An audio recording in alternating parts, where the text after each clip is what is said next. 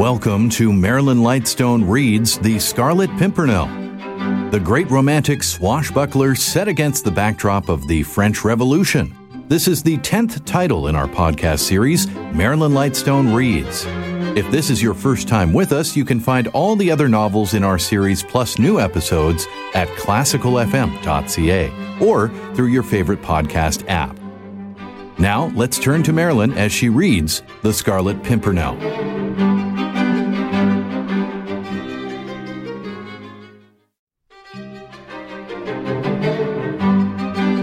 Welcome to Marilyn Lightstone reads The Scarlet Pimpernel, the great romantic swashbuckler set against the backdrop of the French Revolution. This is the 10th title in our podcast series, Marilyn Lightstone Reads. If this is your first time with us, you can find all the other novels in our series plus new episodes at classicalfm.ca or through your favorite podcast app. Now, let's turn to Marilyn as she reads The Scarlet Pimpernel. Chapter 16. Richmond. A few minutes later, she was sitting, wrapped in cosy furs, near Sir Percy Blakeney on the box seat of his magnificent coach, and the 4 splendid bays had thundered down the quiet street. The night was warm, in spite of the gentle breeze which fanned Marguerite's burning cheeks. Soon London houses were left behind, and rattling over old Hammersmith Bridge, Sir Percy was driving his bays rapidly towards Richmond. The river wound in and out in its pretty, delicate curves, looking like a silver serpent beneath the glittering rays of the moon. Long shadows from overhanging trees spread occasional deep pools right across the road. The bays were rushing along at breakneck speed, held but slightly back by Sir Percy's strong, unerring hands. These nightly drives after balls and suppers in London were a source of perpetual delight to Marguerite, and she appreciated her husband's eccentricity keenly, which caused him to adopt this mode of taking her home every night to their beautiful home by the river, instead of living in a stuffy London house. He loved driving his spirited horses along the lonely, moonlit roads, and she loved to sit on the box seat, with the soft air of an English late summer's night fanning her face after the hot atmosphere of a ball or supper party. The drive was not a long one, less than an hour sometimes, when the bays were very fresh, and Sir Percy gave them full rein. Tonight, he seemed to have a very devil in his fingers, and the coach seemed to fly along the road beside the river. As usual, he did not speak to her, but stared straight in front of him, the ribbon seeming to lie quite loosely in his slender white hands. Marguerite looked at him tentatively once or twice. She could see his handsome profile, and one lazy eye with its straight, fine brow and drooping, heavy lid.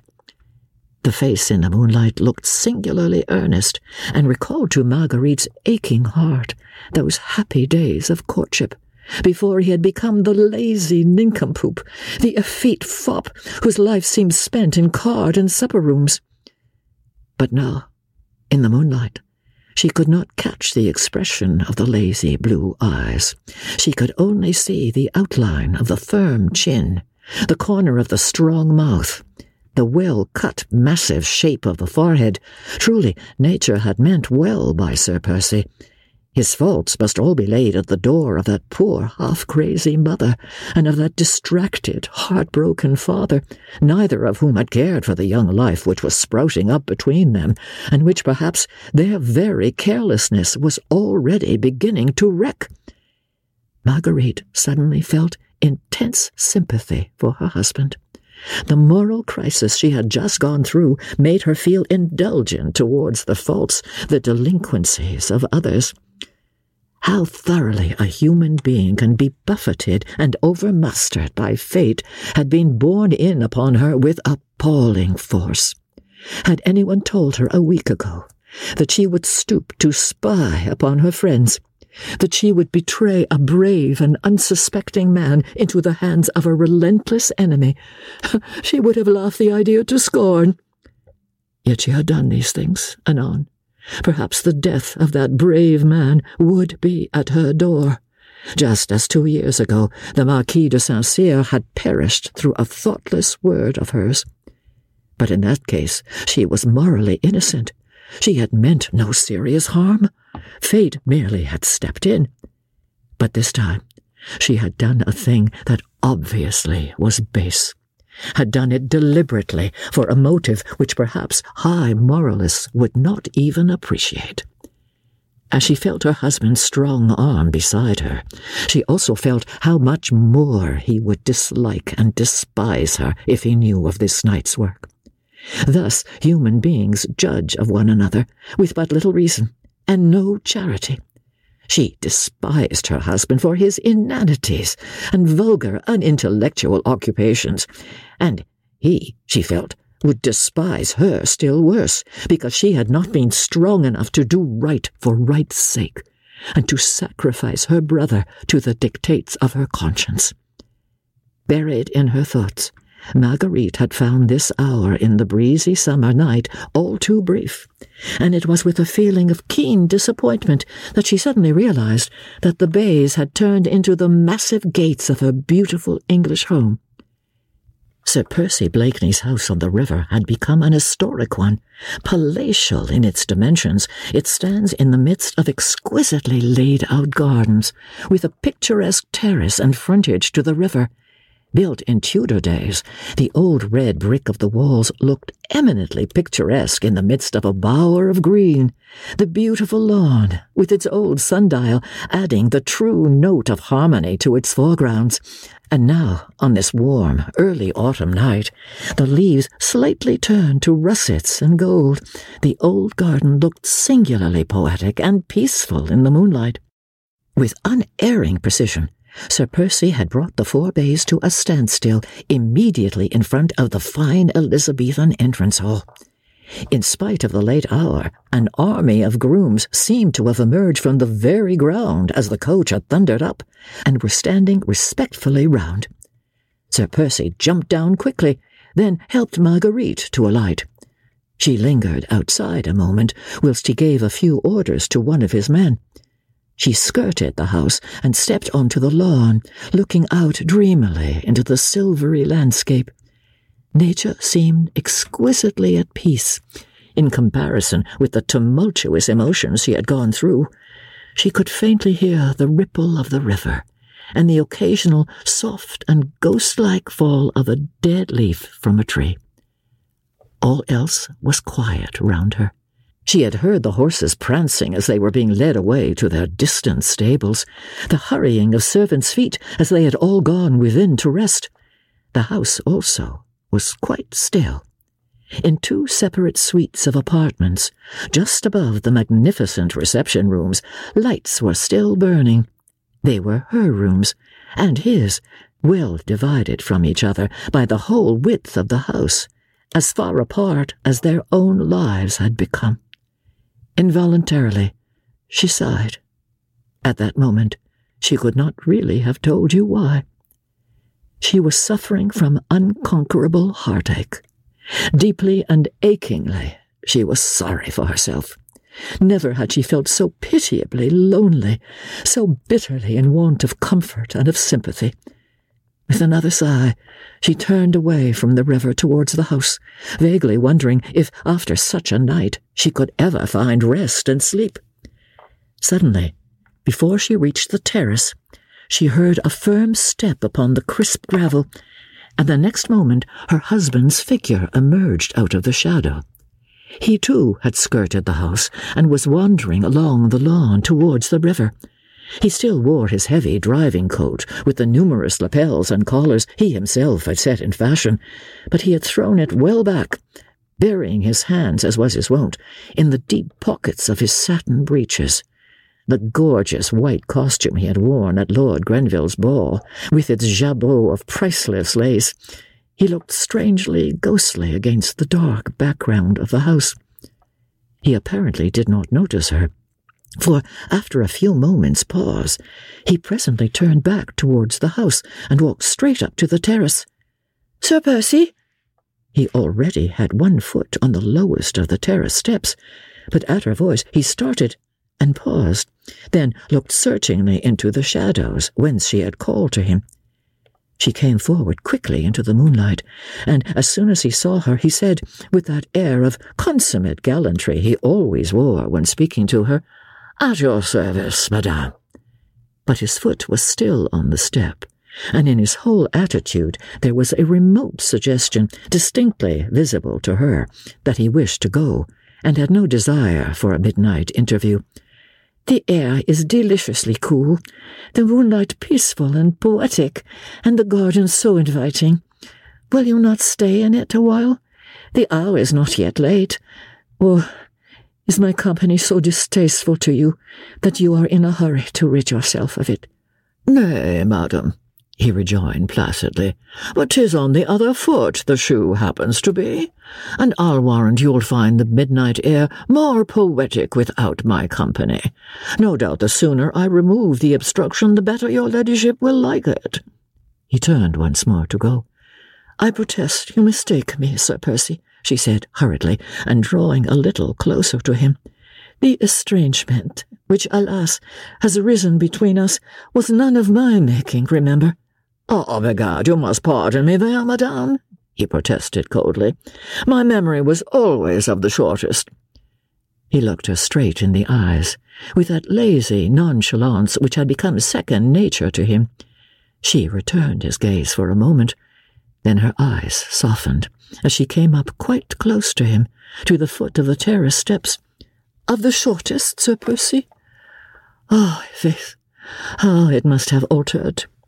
Was it 3 years ago or 4 that you saw me for 1 hour in Paris on your way to the East?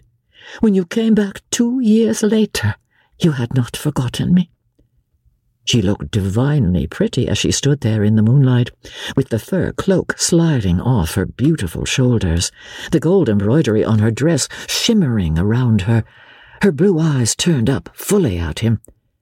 He stood for a moment, rigid and still, but for the clenching of his hand against the stone balustrade of the terrace. "You desired my presence, madame. I take it that it was not with the view to indulging in tender reminiscences." His voice certainly was so cold and uncompromising, his attitude before her stiff and unbending. Womanly decorum would have suggested Marguerite should return coldness for coldness, and should sweep past him without another word, only with a curt nod of her head. But womanly instinct suggested that she should remain. That keen instinct which makes a beautiful woman, conscious of her powers, long to bring to her knees the one man who pays her no homage. She stretched out her hand to him. "Nay, Sir Percy, why not? The present is not so glorious, but that I should not wish to dwell a little in the past." He bent his tall figure, and taking hold of the extreme tip of the fingers which he still held out to him, he kissed them ceremoniously. "I'faith, madame, then you will pardon me if my dull wits cannot accompany you there." Once again he attempted to go. Once more her voice, almost tender, called him back. "Sir Percy?" "Your servant, madame." "Is it possible that love can die?" she said, with sudden unreasoning vehemence. "Methoughts that the passion which you once felt for me would outlast the span of human life. Is there nothing left of that love, Percy, which might help you to bridge over that sad estrangement?" His massive figure seemed, while she spoke thus to him, to stiffen still more. The strong mouth hardened. A look of relentless obstinacy crept into the habitually lazy blue eyes. "With what object, I pray you, madame?" he asked coldly. "I do not understand you." "Yet 'tis simple enough," he said, with sudden bitterness, which seemed literally to surge through his words, though he was making visible efforts to suppress it. "I humbly put the question to you, for my slow wits are unable to grasp the cause of this, your ladyship's sudden new mood. Is it that you have the taste to renew the devilish sport which you played so successfully last year? Do you wish to see me once more a lovesick suppliant at your feet, that you might again have the pleasure of kicking me aside, like a troublesome lapdog?" She had succeeded in rousing him for the moment, and again she looked straight at him, for it was thus she remembered him a year ago. "Percy, I entreat you," she whispered, "can we not bury the past?"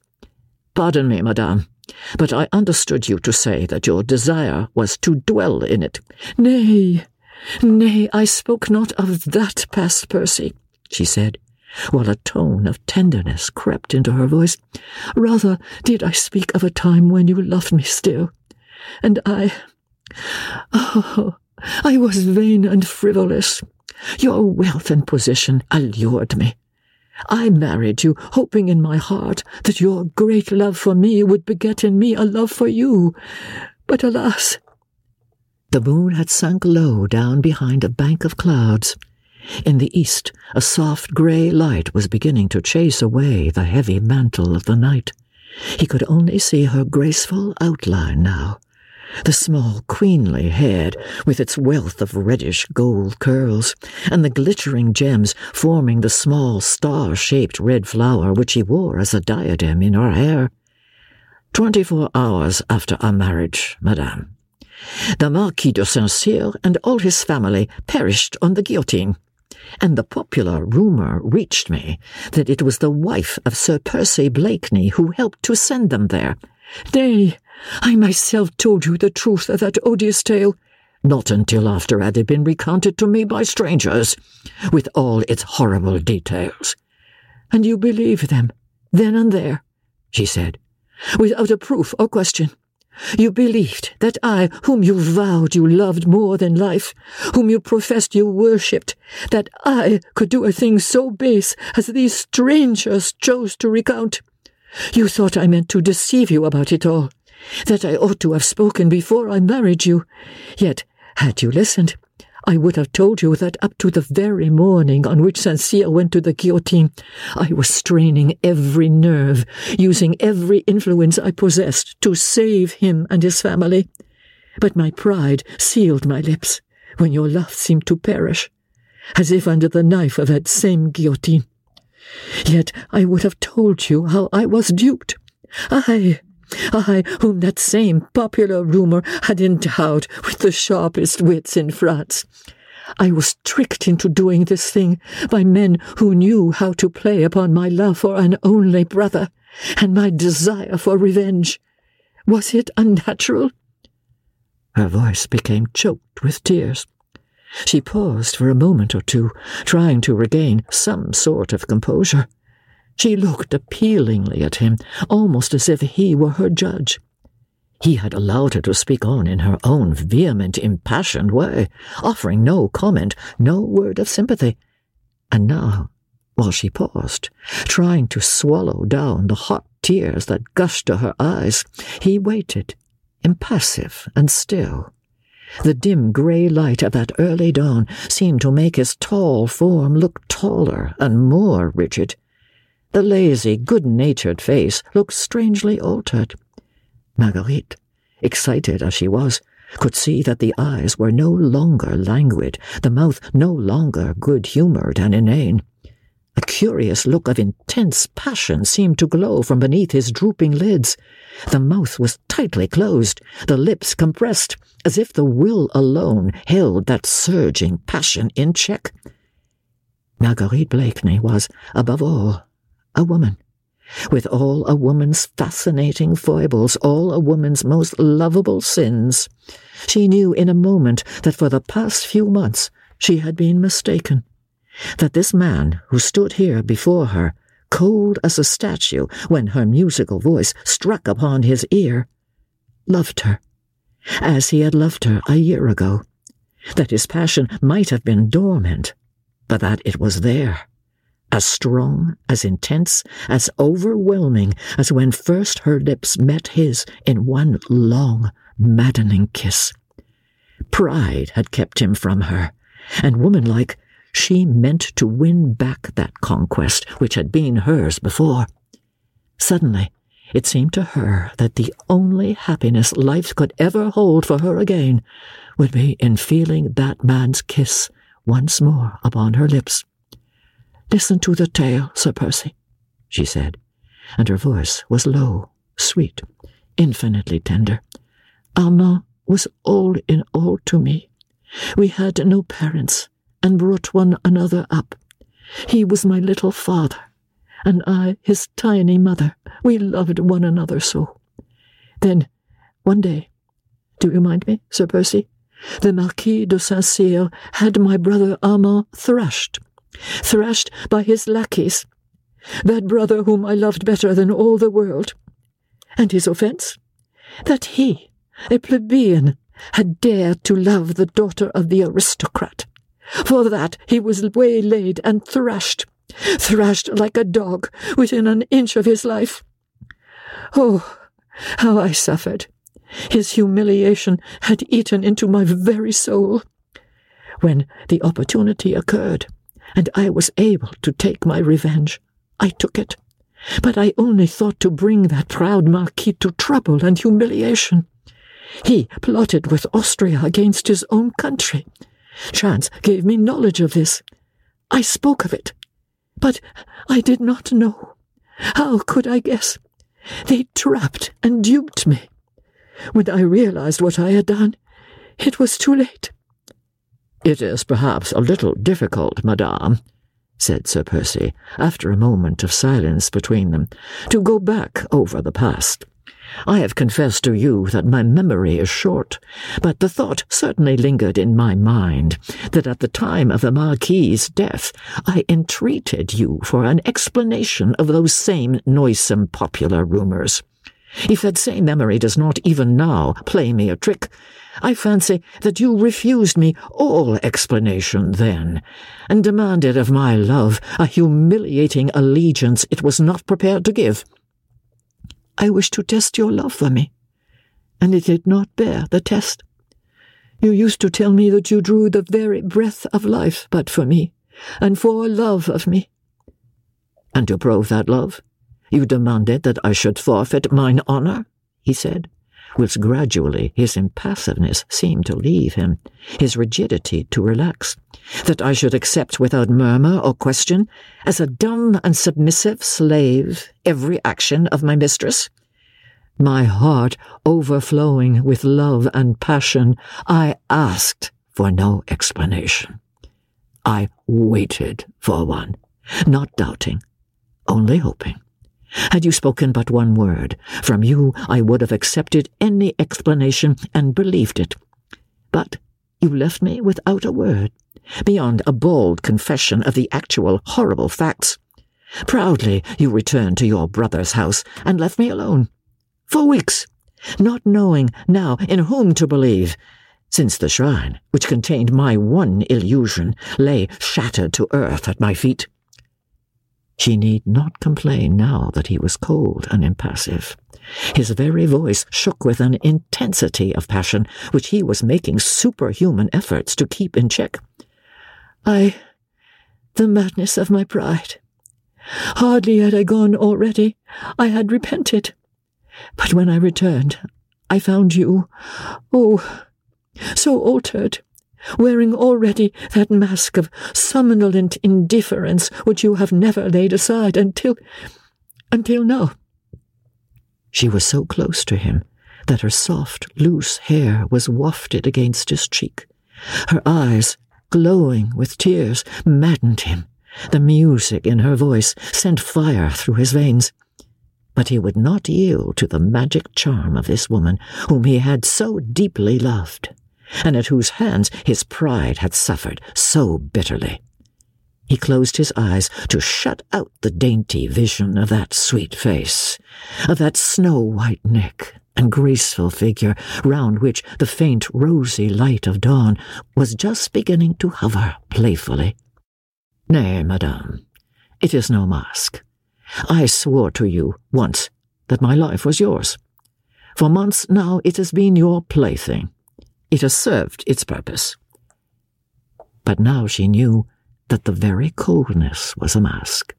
The trouble, the sorrow she had gone through last night suddenly came back into her mind, but no longer with bitterness, rather with a feeling that this man who loved her would help her bear the burden, Sir Percy, heaven knows you have been at pains to make the task, which I had said to myself, difficult to accomplish. You spoke of my mood just now. Well, we will call it that, if you will. I wished to speak to you because I was in trouble and have need of your sympathy. It is yours to command, madame. How cold you are! Oh, faith, I can scarce believe that but a few months ago one tear in my eye had set you well nigh crazy. Now I come to you with a half-broken heart, and... I pray you, madame, he said, whilst his voice shook almost as much as hers, in what way can I serve you? Percy, Armand is in deadly danger. A letter of his, rash, impetuous, as were all his actions, and written to Sir Andrew Ffoulkes, has fallen into the hands of a fanatic. Armand is hopelessly compromised. Tomorrow, perhaps, he will be arrested. After that, the guillotine. Unless... Oh, it is horrible, she said, as all the events of the past night came rushing back to her mind. It is horrible, and you do not understand. You cannot, and I have no one to whom I can turn for help, or even for sympathy. Tears now refused to be held back. All her trouble, her struggles, the awful uncertainty of Armand's fate overwhelmed her. She tottered, ready to fall, and leaning against the stone balustrade, she buried her face in her hands and sobbed bitterly. At first mention of Armand St-Just's name, and of the peril in which he stood, Sir Percy's face had become a shade more pale, and the look of determination and obstinacy appeared more marked than ever between his eyes. However, he said nothing for the moment, but watched her, as her delicate frame was shaken with sobs, watched her until unconsciously his face softened, and what looked almost like tears seemed to glisten in his eyes. "And so," he said with bitter sarcasm, "the murderous dog of the Revolution is turning upon the very hands that fed it. Begad, madame," he added very gently, as Marguerite continued to sob hysterically, "will you dry your tears? I never could bear to see a pretty woman cry, and I—" Instinctively, with sudden overmastering passion at the sight of her helplessness and of her grief, he stretched out his arms, and the next would have seized her and held her to him, protected from every evil with his very life, his very heart's blood. But pride had the better of it in this struggle once again. He restrained himself with a tremendous effort of will, and said coldly, though still very gently, "Will you not turn to me, madame, and tell me in what way I may have the honour to serve you?" She made a violent effort to control herself, and turning her tear-stained face to him, she once more held out her hand, which he kissed with the same punctilious gallantry. But Marguerite's fingers, this time, lingered in his hand for a second or two longer than was absolutely necessary, and this was because she had felt that his hand trembled perceptibly, and was burning hot, whilst his lips felt as cold as marble. "Can you do aught for Armand?" she said, sweetly and simply. "You have so much influence at court, so many friends." "Nay, madame, should you not seek the influence of your French friend, Monsieur Chauvelin? His extends, if I mistake not, even as far as the Republican government of France." "I cannot ask him, Percy. Oh, I wished I dared to tell you, but he has put a price on my brother's head, which—" She would have given worlds, if she had felt the courage then, to tell him everything.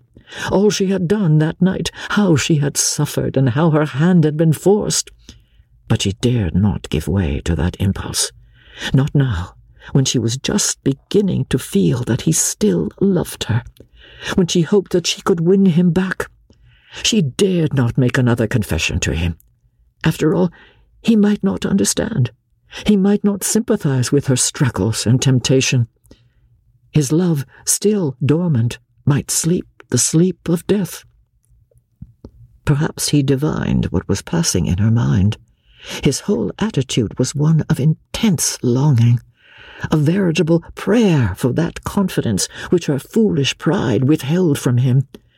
When she remained silent, he sighed, and said, with marked coldness, "Faith, madame, since it distresses you, we will not speak of it. And as for Armand, I pray you have no fear. I pledge you my word that he shall be safe. Now, have I your permission to go? The hour is getting late, and you will at least accept my gratitude," she said, as she drew quite close to him, and speaking with real tenderness. With a quick, almost involuntary effort, he would have taken her then in his arms, for her eyes were swimming in tears, which he longed to kiss away. But she had lured him once, just like this, then cast him aside like an ill-fitting glove. He thought that this was but a mood, a caprice, and he was too proud to lend himself to it once again. "It is too soon, madame," he said quietly. "I have done nothing as yet. The hour is late, and you must be fatigued. Your women will be waiting for you upstairs." He stood aside to allow her to pass. She sighed, a quick sigh of disappointment. His pride and her beauty had been in direct conflict, and his pride had remained the conqueror. Perhaps, after all, she had been deceived just now. What she took to be the light of love in his eyes might only have been the passion of pride, or, who knows, of hatred instead of love. She stood looking at him for a moment or two longer. He was again as rigid, as impassive as before. Pride had conquered, and he cared not for her. The grey light of dawn was gradually yielding to the rosy light of the rising sun. Birds began to twitter. Nature awakened, smiling in happy response to the warmth of this glorious October morning. Only between these two hearts there lay a strong, impassable barrier, built up of pride on both sides, which neither of them cared to be the first to demolish. He had bent his tall figure in a low, ceremonious bow, as she finally, with another bitter little sigh, began to mount the terrace steps. The long train of her gold-embroidered gown swept the dead leaves off the steps, making a faint, harmonious shh, shh, shh, as she glided up, with one hand resting on the balustrade, the rosy light of dawn making an aureole of gold round her hair, and causing the rubies on her head and arms to sparkle. She reached the tall glass doors which led into the house. Before entering, she paused once again to look at him, hoping against hope to see his arms stretched out to her and to hear his voice calling her back. But he had not moved. His massive figure looked the very personification of unbending pride, of fierce obstinacy. Hot tears again surged to her eyes. As she would not let him see them, she turned quickly within and ran as fast as she could up to her own rooms. Had she but turned back then, and looked out once more onto the rose-lit garden, she would have seen that which would have made her own suffering seem but light and easy to bear. A strong man, overwhelmed with his own passion and his own despair. Pride had given way at last. Obstinacy was gone. The will was powerless. He was but a man madly, blindly, passionately in love, and as soon as her light footsteps had died away within the house, he knelt down upon the terrace steps, and in the very madness of his love, he kissed, one by one, the places where her small foot had trodden, and the stone balustrade there, where her little hand had rested last. Thanks for listening to Marilyn Lightstone Reads The Scarlet Pimpernel. This episode was produced by Justin Eacock, executive producer Moses Neimer. This is the latest book in our podcast series, Marilyn Lightstone Reads. Other selections include Vanity Fair, Showboat, Anne of Green Gables, The Age of Innocence, Pride and Prejudice, and The Woman in White. You can also help support this podcast by recommending it to your friends and leaving a 5-star review in your preferred podcast store. And while you're there, look for a variety of other quality podcasts proudly presented by the Zoomer Podcast Network.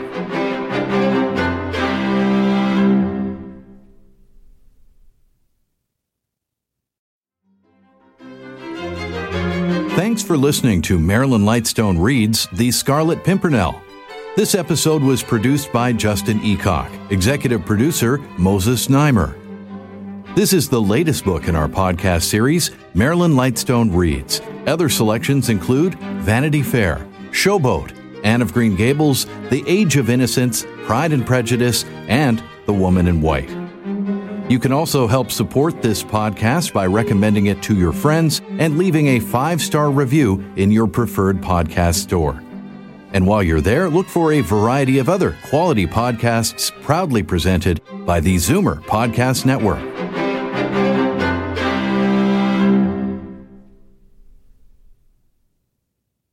This podcast is proudly produced and presented by the Zoomer Podcast Network, home of great podcasts like Marilyn Lightstone Reads, Idea City on the Air, and The Garden Show.